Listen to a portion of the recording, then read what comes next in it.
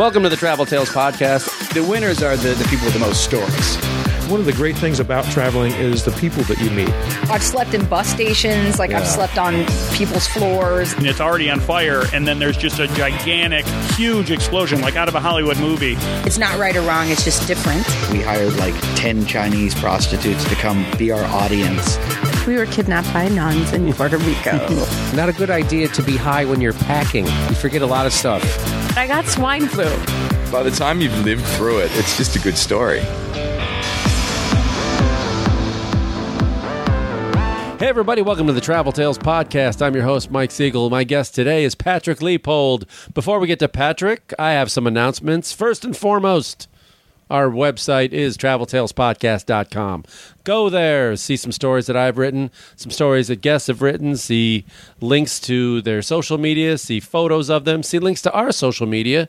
And that is, of course, Travel Tales Podcast on Instagram, Travel Tales Pod on Twitter.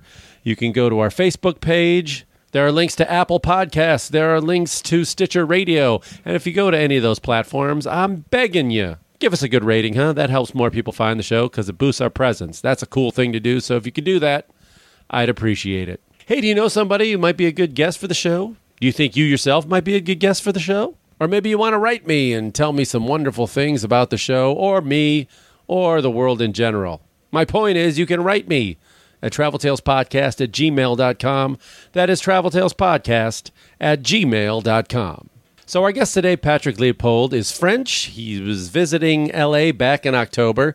He's staying at my friend Diana's house, who lives nearby.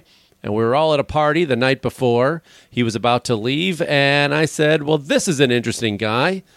I think you'd make a great guest for the podcast. He was flying back that day, the next day, like I said, so I corralled him into coming over, having some coffee in the morning, and recording a podcast.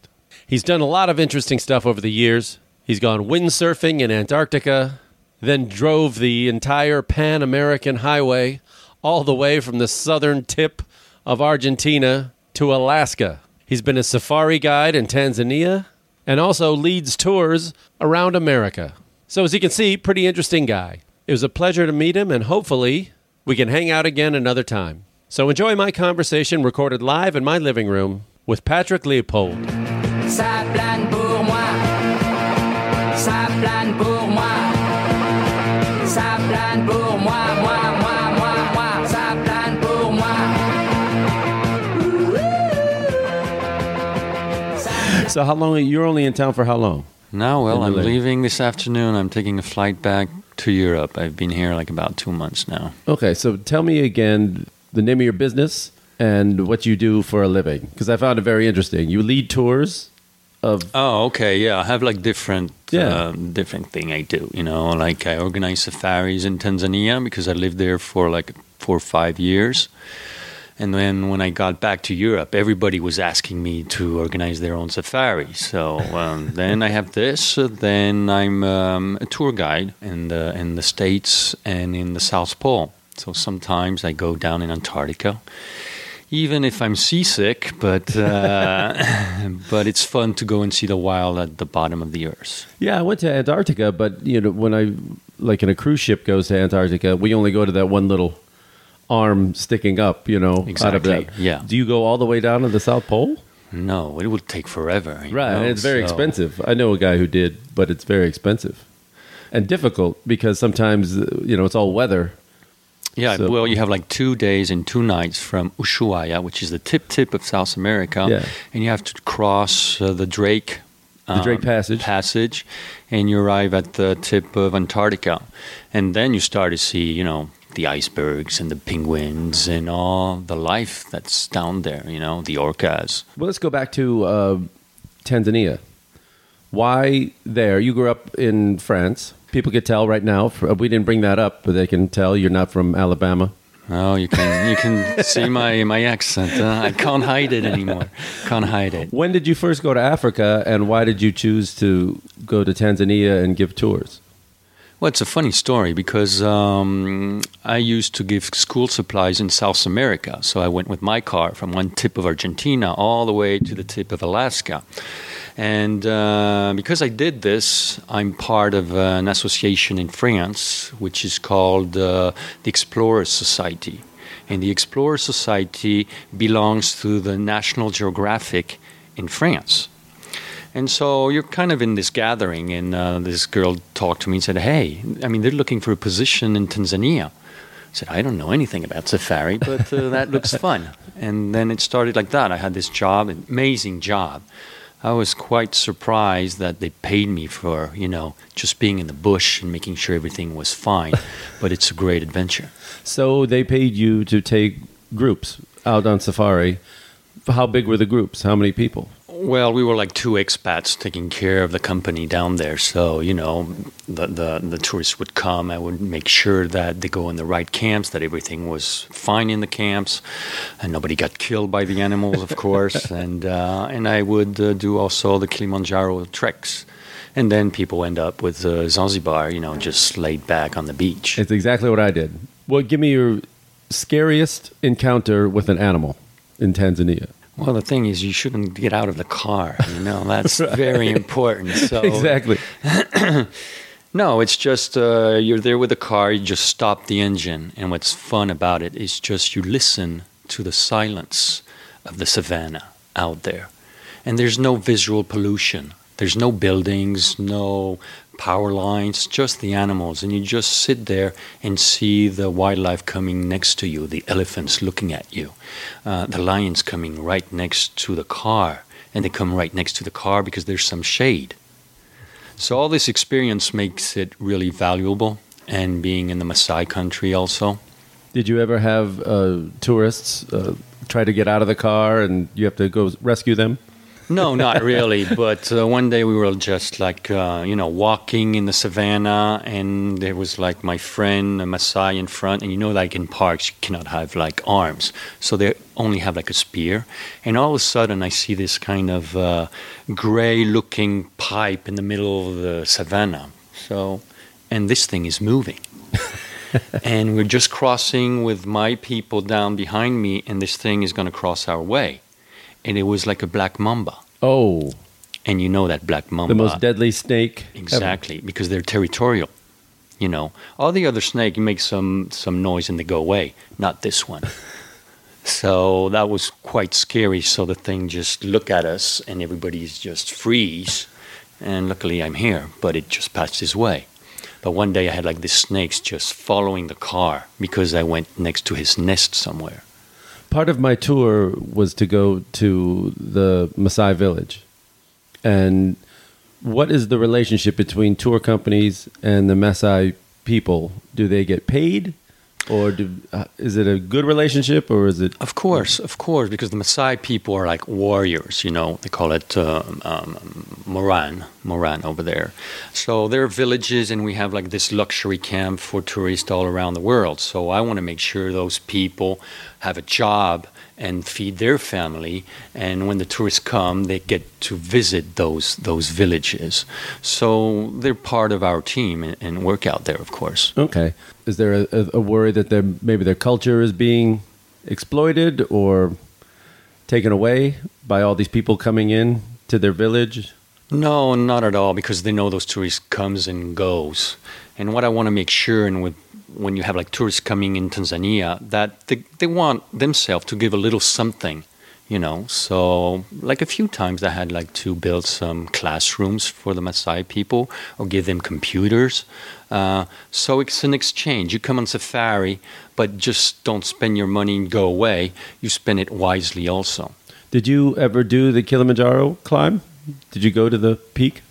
Yeah, well, I had to, even if I don't like to walk that much. But I organize it, so I got to make sure everything's fine going to the top. Which trail did you... Which route? The Rongai Trail. Okay. The Rongai Trail. So that's about 6 days?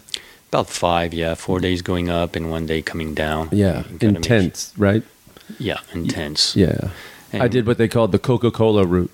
Yeah, exactly. With the cabins. That's the one I did, which is the shortest one, I think. Which is not good, because 11 of us made it to the top. The 12th guy got a little sick on the way up on the final night. So he made it to the first ridge. Yeah. And then they went back down. So he had a little certificate, but he never got to the the final peak. Do you ever recommend it to people, or do you think that it's getting crowded, right? I recommend it, of course, because I have like guides over there that have been doing it like for 20 years, and they're telling me that the snow is going to disappear one day. Yeah. You know? So you have like those ice on the top. It's a glacier up there. It's a glacier. And so you really need to see the last snow on the top of Africa, really, and experience it and understand why the weather's climate change. And this is a good example of what's happening over there. When you see like pictures like 20 years before and now, you can tell the difference. Now you work in the mountains as well in France, right? The ski area? Yeah, exactly, in the ski resorts. So there also you have you like see the same glacier. thing, yeah? Exactly. I heard that the ski resorts, especially in Europe, are getting much less snow now.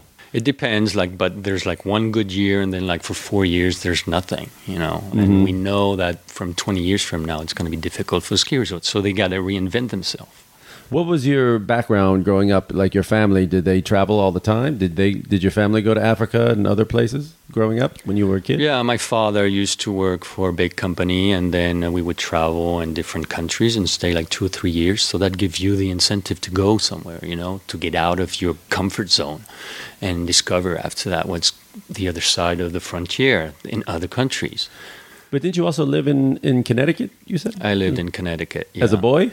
As a little boy, yeah. So you went to school there? Yeah. What part of Connecticut? Greenwich, Old Greenwich, Connecticut, okay. Like an hour away from New York City. My mother was from outside of Hartford, in Simsbury. Oh, nice. Yeah. Little town out there. Did you like it? What was America like to a kid? How old were you? I was like 7 or 8, And it was like you had seen it on TV in the movies. Was it like how you imagined it to be when you came to America? Or were you like, this place is weird? Even better. Oh, yeah. As a little kid, you go to school in the morning and then you go and play sports in the afternoon. The French system is not like that at all. You go to school all day long and you have maybe 2 hours of sport during the week. So can you imagine? I'm a French little boy going in school in the U.S. and I loved it. But then it became difficult when I had to come back to France, and I was like so miserable. I'm not going to work all day, all week, Right. So I really loved the American system as a little kid. How long were you here? Like 3 years. Oh, just 3 years. Okay. Yeah. And then you've come back all the time. And tell me about the tours that you're doing here in America. Well, I do some tours, so I help people because I love this country. I love the West Coast, and there's so amazing scenery also in the United States. You don't need to go all the way the other part of the world to see amazing things.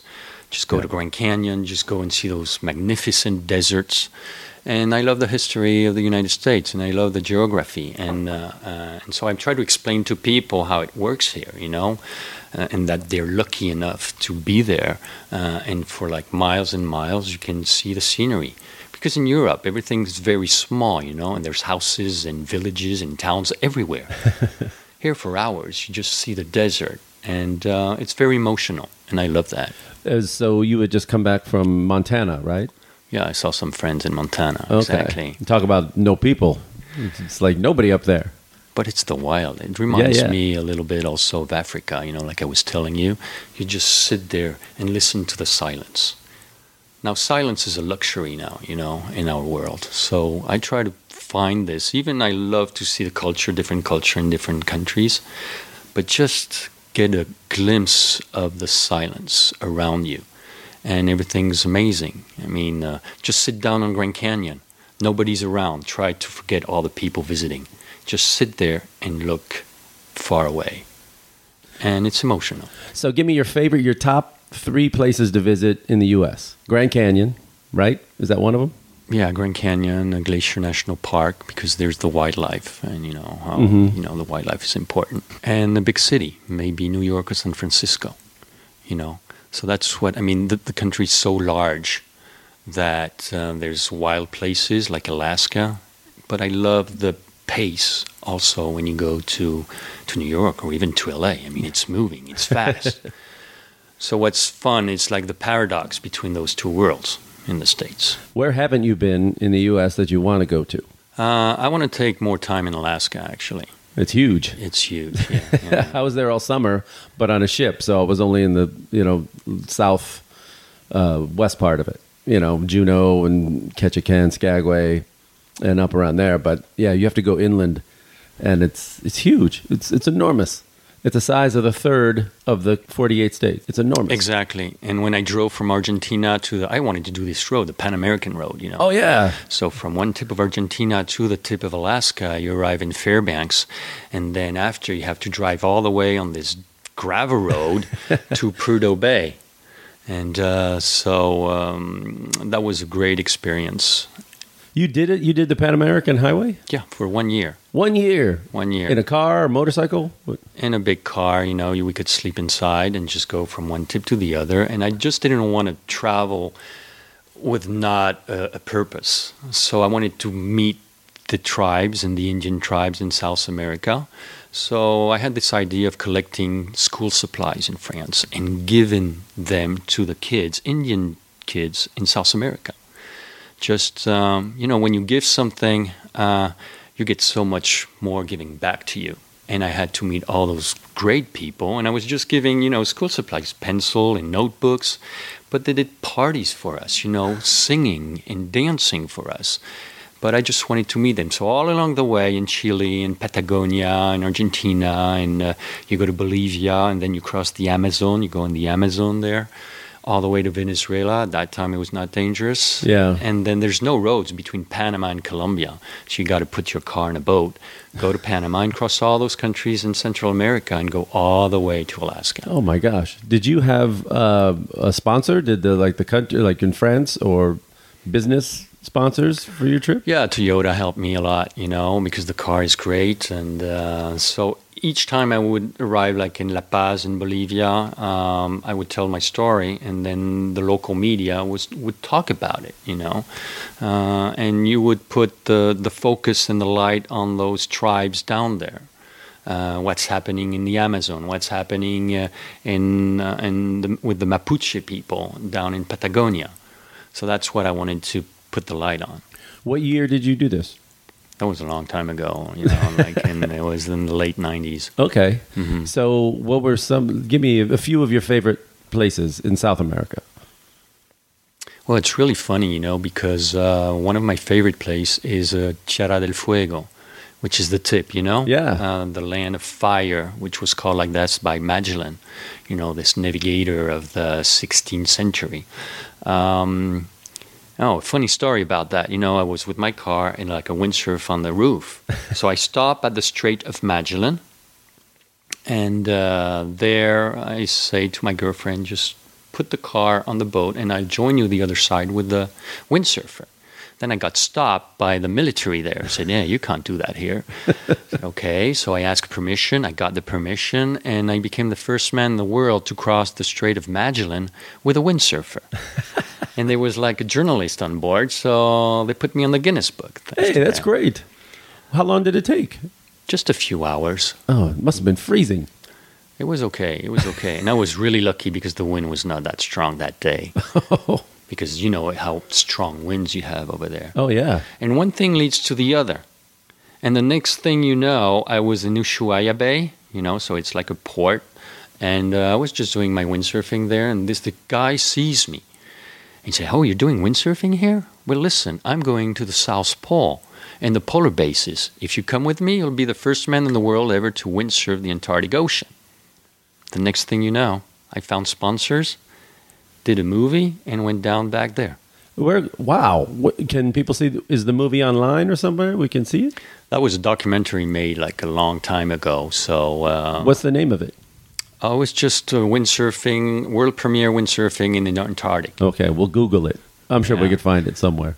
But see how life is interesting, because I started with a tie, and a suitcase, working in Paris, and then I quit my job and I starting all this adventure.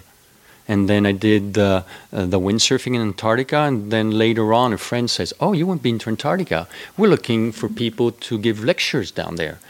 So I said, I don't know that much. I just put the foot in Antarctica with my windsurfer, but that's it. So I studied.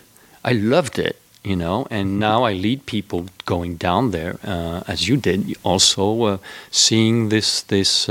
You see the climate change and see all the mammals, marine mammals down there.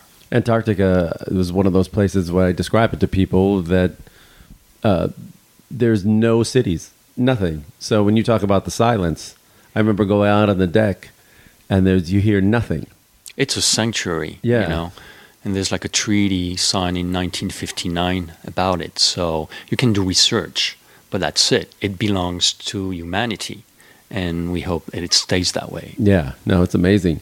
So how many times a year do you go to Antarctica? You know, the season to go to Antarctica is really short, so Yeah. you got to go there. I mean, the like December through March or something? exactly. Oh, okay. Yeah. So I want to get back to this Pan American Highway thing. Did you ever have any other run-ins with police, or you have to pay like a bribe or something for?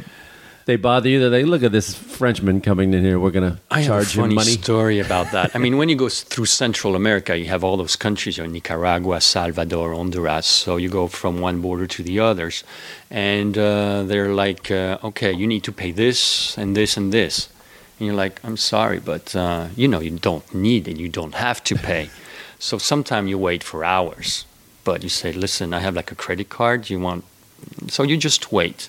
Because I don't have that much money, so you know, and I tried to give school supplies to the tribes over there, and the poor people. And one day, I'm on the Salvador border, and I has this letter from Mr. Calderon Sol, who was at that time the mayor of San Salvador, you know, the main city. I come there 6 months later. I show this letter to the border officer.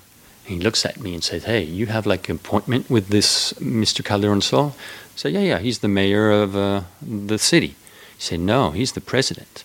So the next thing you know, I had like an escort going. I met his wife, and we did all the, you know, the distribution of school supplies in some schools. Oh, that's great. So then you came up through Mexico.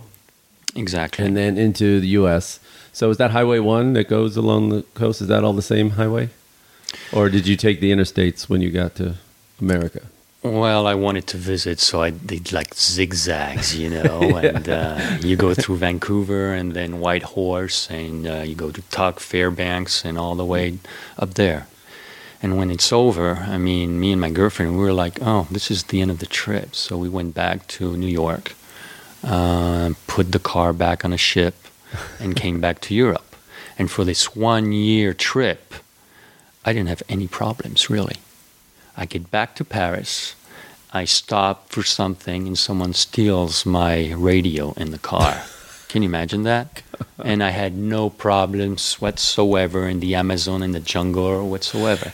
And all your family, everybody tells you, oh man, why are you going to Nicaragua? Why are you going to the Amazon? It's so dangerous. And then you get to Paris and exactly. Yeah, people get to Paris and you steal your radio.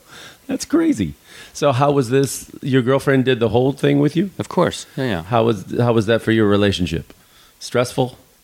Not at all. Okay. No. That's a good relationship then.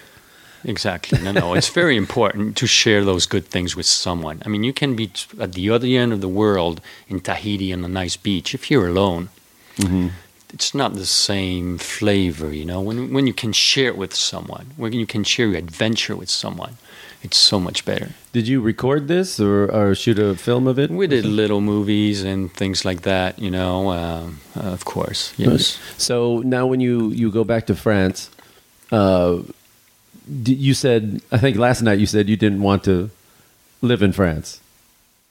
Or do you There's still? good things in every country. There's great things in America, and there's bad great things. things and bad things, and also in France. There's no perfect place. If I've learned anything traveling, there's no perfect place. Exactly. And you go in every country in the world, and everybody has to raise a family and make a living. So what's interesting is just to see the difference. You know, when you live in Africa, you see how those people live. And then when you come back home in France, you're like, why are we making such a deal of our little problems, you know, when there's so many terrible things that can happen to you? So you got to think differently about life. Well, let's go back to Tanzania then. So when you left there, you were there 5 years. What made you stop and do something else? We were just, I'm done. Yeah, because you're like 5 years is enough. You're like a bushman, you know. And zebras are nice, really nice, but they have no conversation. So after a while, you have to come back, you know. And but it was very, very, very intense all the time because the people are so nice, and they rely on you. So it's like, oh, you're not going to leave us, right? But there's always something, you know, you fire someone and you got to be careful because if you fire one guy, you know, he's like nourishing the whole family, like 20 people and the uncle and the cousins and so and so. So it's very social and you got to be careful what you're doing over there. People rely on you a lot. And when I left, you know, everybody was crying, and I had all those great gifts from the Maasai, like a spear, like all those jewelry things. And I love Africa. I mean, I don't know anybody who hates Africa. It's impossible to hate Africa because it goes from one end to the other, you know, very fast.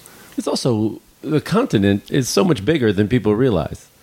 I don't think people realize how big Africa is. It's huge and so different from one end to the other, from one side to the other, from the east to the west, North Africa, south. It's completely different. And it's an adventure each time you go in one of those countries. You know, it's still things to see that you don't know and to go. It's not easy to go from one place to the other, you know. One of my next trip, I would like to go all around the south part of Africa. You know, so you go from Tanzania to Mozambique to South Africa to Namibia and go all around there, you know, with a car and just see the wildlife again in those different countries. There's so much more to see. Is there one country that you see there that's really doing a good job protecting the animals and the wildlife? Well, I saw in Tanzania, people bring their money to see the animals, and the money is wisely used to protect the wildlife. I mean, you know, in Serengeti, which is a huge park in Tanzania, you have like this wildlife going back and forth, and you have to protect that. They have like their own terrain for the moment. There's no cities being built around. So the government is really, their priority is to make sure it's protected. But there was also a rumor when I was there that the Chinese wanted to put a railroad right through the Serengeti. Yeah. And you worry about that. The Chinese are really investing hard in Africa. This is politics, of course. Of course. Yeah. So you got to be careful. You bribe enough people, it can get done. And that's the danger. But, you know. That's the history of Africa also and the different governments. It's heartbreaking. Exactly. So you have like a minority have all the money, and you have the whole population who's like doesn't have enough food to eat. Yeah. So it's we're protected in our countries, and we have to see how those people live over there and try to do something, you know. So if people want to book a safari or are thinking about going on safari in Tanzania or wherever, what is a good advice you can give them? What should they look for when they find a company, like a tour company? You know, going on safari is different than going on a nice beach. You just lay there on the beach in a nice island, and that's it. Over there, you have like another dimension, which is the wildlife, the animals, and the people, and the culture. So it's a mix of the scenery, the wildlife, and the culture. If you want to see that, you have to go to Africa because it's so far away from our civilization. And like I said before, just switch off the engine and just listen and just look at, imagine how the world was like thousands of years before. It's untouched. But you can't always guarantee that the animals will be there. Yes, you can. Oh, you can? Oh, in Tanzania, you can. Oh, otherwise, I reimburse your trip. Oh, you do? Okay, good. Yeah, I mean, you will see all the big fives. Yeah. That's good to know. We saw rhinos in Ngorongoro crater, which was rare now, I guess. They're protected, of course, you know, against poachers.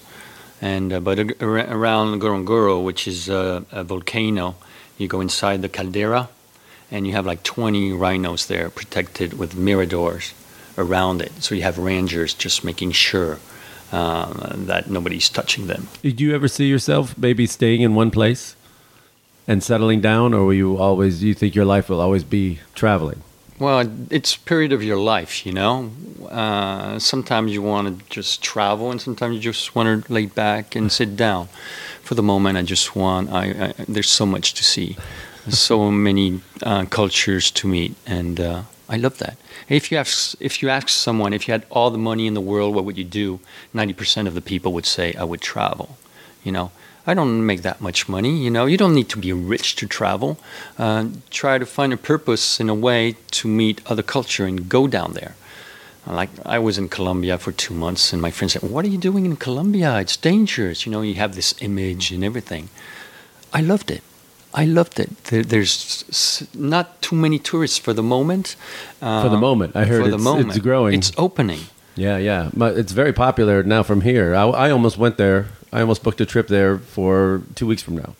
But instead, I'm going elsewhere. But I've heard great things. Were you in Medellin, or Medellin, as they say? Medellin, yeah. I went I heard from it's beautiful. Bogota to Cali to Medellin to Santa Marta to Cartagena also, and it's full of history. You know, the first Spaniards who arrived there, and so you learn about the history of this country, about the people who went through an ordeal for like years. And now they want to change the way we see Colombia. So they're super nice with you. You know, he said, "Oh no, it's not drugs anymore. I mean, just forget Pablo Escobar. You know, they don't want to hear about him anymore." And it's untouched. And the fruits that you can buy in the street and everything. I love it. I want to go back there. What part of the world have you never seen that you really, really want to? Like if you have a wish list of places I want to to go now on the east side, you know, like on the Silk Road. You know, this link between Europe and Asia. Asia. I've never done mainland China. Me neither. So I want to go out there and see how it is and how those people see us also. I want to understand that. And on the way, I want to see all those travelers. You know, some travel with a bicycle, some with a motorcycle, some just go for 3 years in a truck, and or families in a camper. I met those French families just on the road, on the Silk Road, you know, with their 2 kids. Mm-hmm. So that's an amazing experience that I think everybody should do at one point. Are you a big, like a food person? Do you make sure to try the local foods everywhere you go? I try. I'm a big eater. I like eating. What is the craziest thing you ever ate? In, say, like in Africa or somewhere else? In Tanzania, you know, what Maasai eat. No, what do they eat? Oh, man. What do they eat? This is very hard. They take like a vein of the cow, and there's like the blood going out. They mix it with kind of milk from the cow. They do like kind of a porridge. So it's very healthy, but that's the way they eat. So when you're a white guy and you said, "Oh, let's try this," you know, it's like, "Oh man," and you try it, and it's difficult, but it's you have to try it. Have you ever gotten any like food poisoning or? Not really. When you're in Africa, you got to be really careful. You know, the meat, the water, of course. Yeah. The vegetables, you got to wash them with special things. The meat is super cooked. Otherwise, you have like those little flies, and they put some eggs in the meat. They do the same thing when you wash your clothes. You know, it's humid, and you have those things that put their eggs on the t-shirt. So you have to iron everything. Wow. I didn't think about it. You go in the wild, let's say. One day I went down with my Jeep and I arrived in the savannah next to the baobab, and I needed to put like a new camp for the tourists. So here I am just looking. I was with this ranger guy and said, this is a nice place to be. We can see the wild from there. All of a sudden you have all those tsetse flies hitting the glass of the car trying to get in. I said, okay, let's go away now. You know, that's why we don't have any dark clothes when we go in the savannah, you know, because those insects are attracted by the black or the blue. Oh, I didn't know that. So, But also, aren't they attracted to, like, somebody told me I shouldn't shower as much because they're attracted to the perfumes and the soaps and, like, shampoo and things like that. Exactly. So You there's have to some smell bad and dress lightly. I've learned something today. Smell like shit and dress lightly. Wear light colors. Man, it's you don't think about that. Laying eggs in your shirt or something. Ooh, I know. crazy. So, and everybody has like malaria over there, so you got to be really careful. Yeah. You know, but you have like you just got to be common sense. You know, don't go at night without socks. Let's say, don't. I was in Venezuela at one point, and with my car, and you need to find a place where to park and sleep. You just be careful. So the trick I found is you go in the embassy zone, you know, where there's a lot of embassies, and there's always a guy there just like a police? Yeah.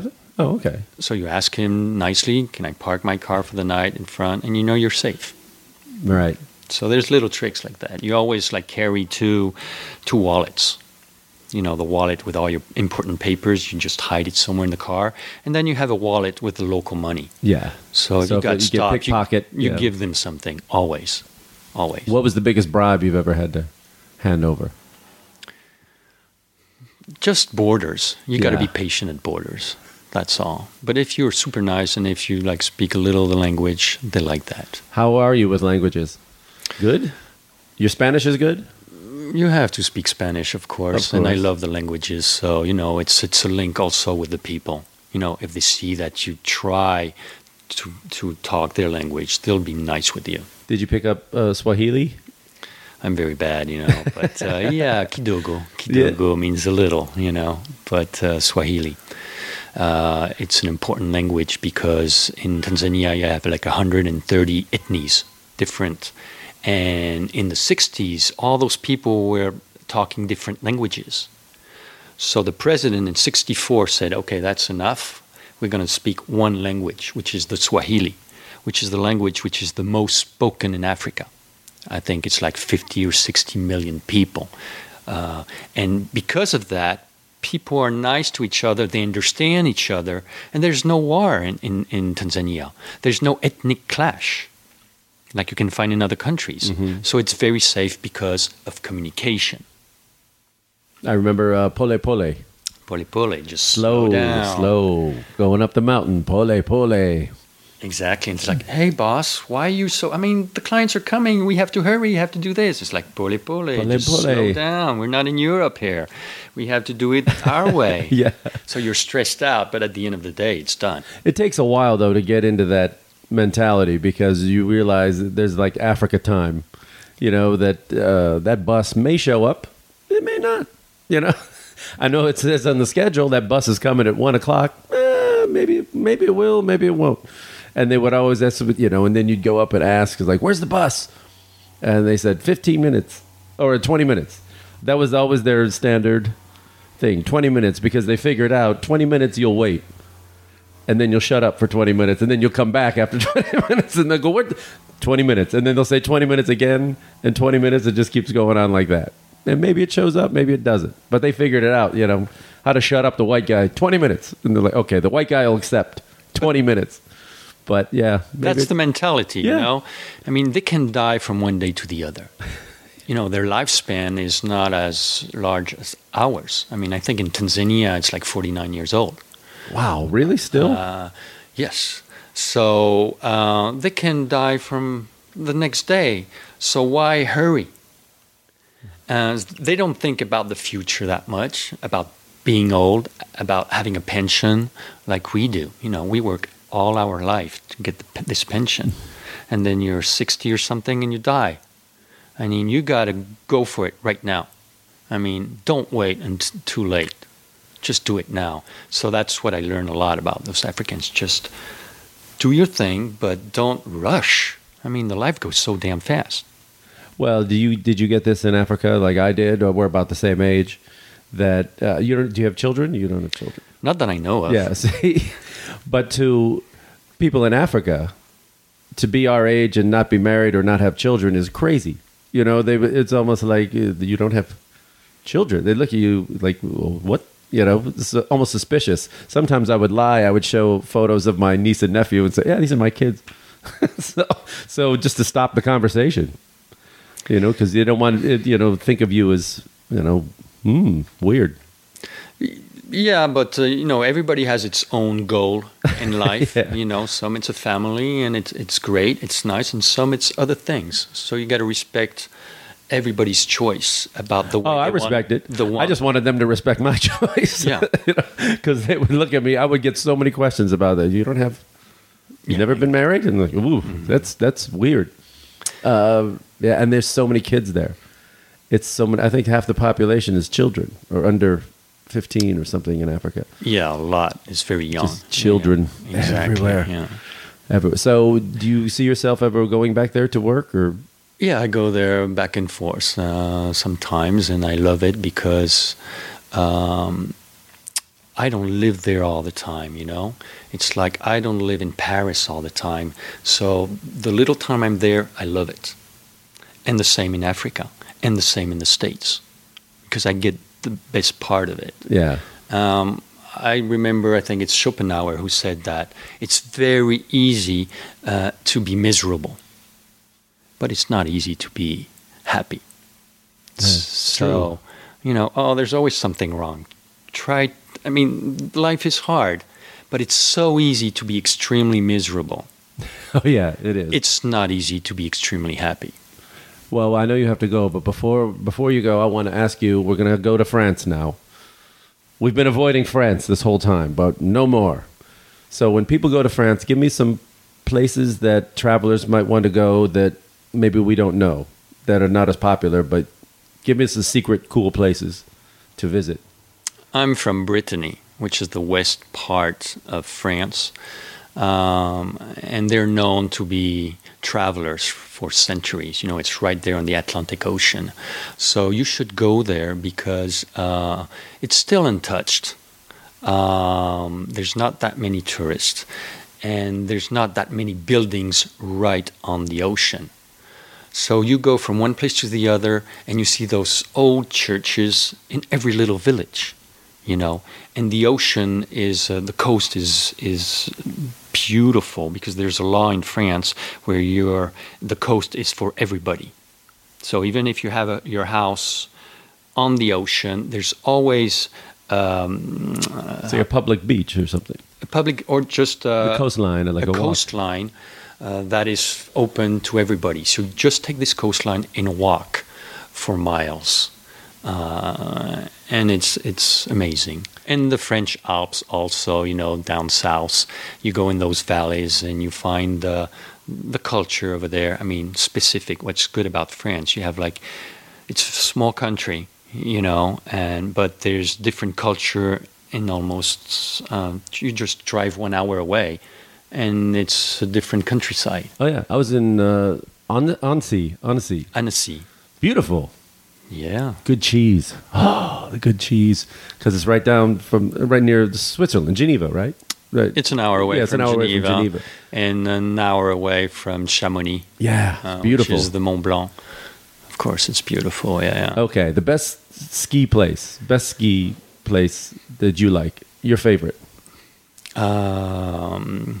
I skied in Chacaltaya in Bolivia a long time ago.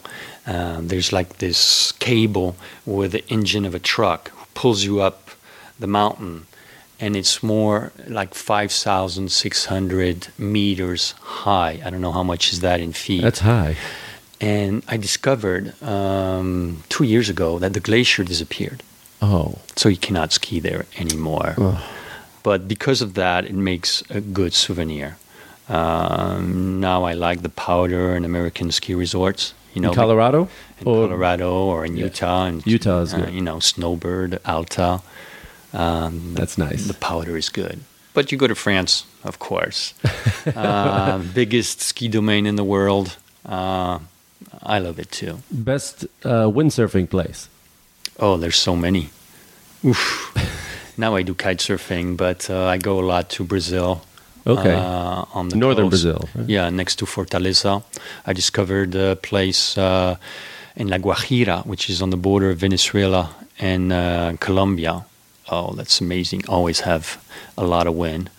In the Sahara, on the Moroccan coast, south. Oh, the Essaouira or something? There's around there? Essaouira, and then you go Essaouira. like an hour flight down. It's on 200 kilometers from Mauritania, and there you have Dakhla.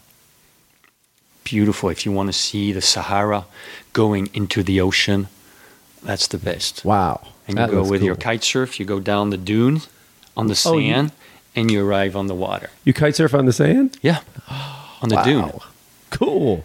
Why kite surfing and not windsurfing now? Is it easier to pack? Yeah, and I'm getting old now, so kite surfing is easier than windsurfing now, you know. Physically? Yeah. Oh, okay. Yeah. I've never done either. Well, you have to try. I would love to. Well, let's go. Okay. Yeah. Well, you have to get on a plane now. Yeah. Okay. Before you go, I want to ask you what has all this travel? How has it changed you as a person, and maybe how has it changed how you look at people and life and on Earth?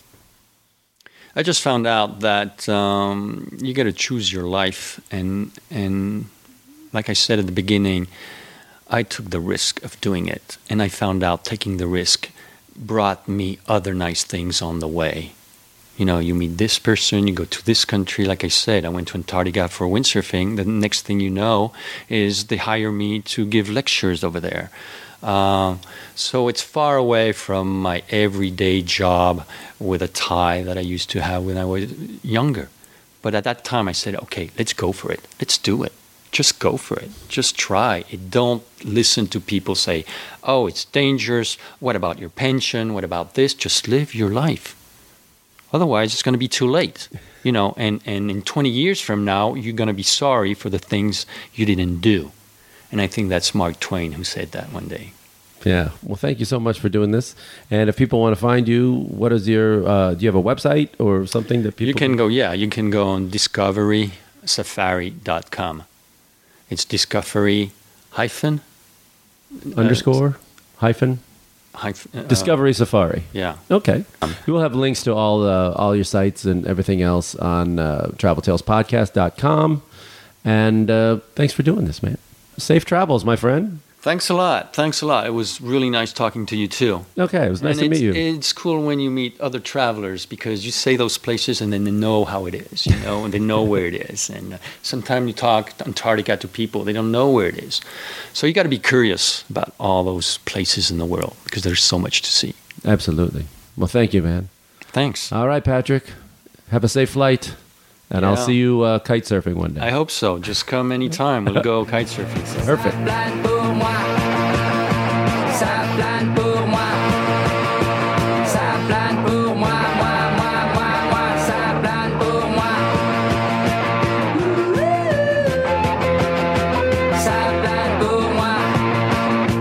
Ça plane pour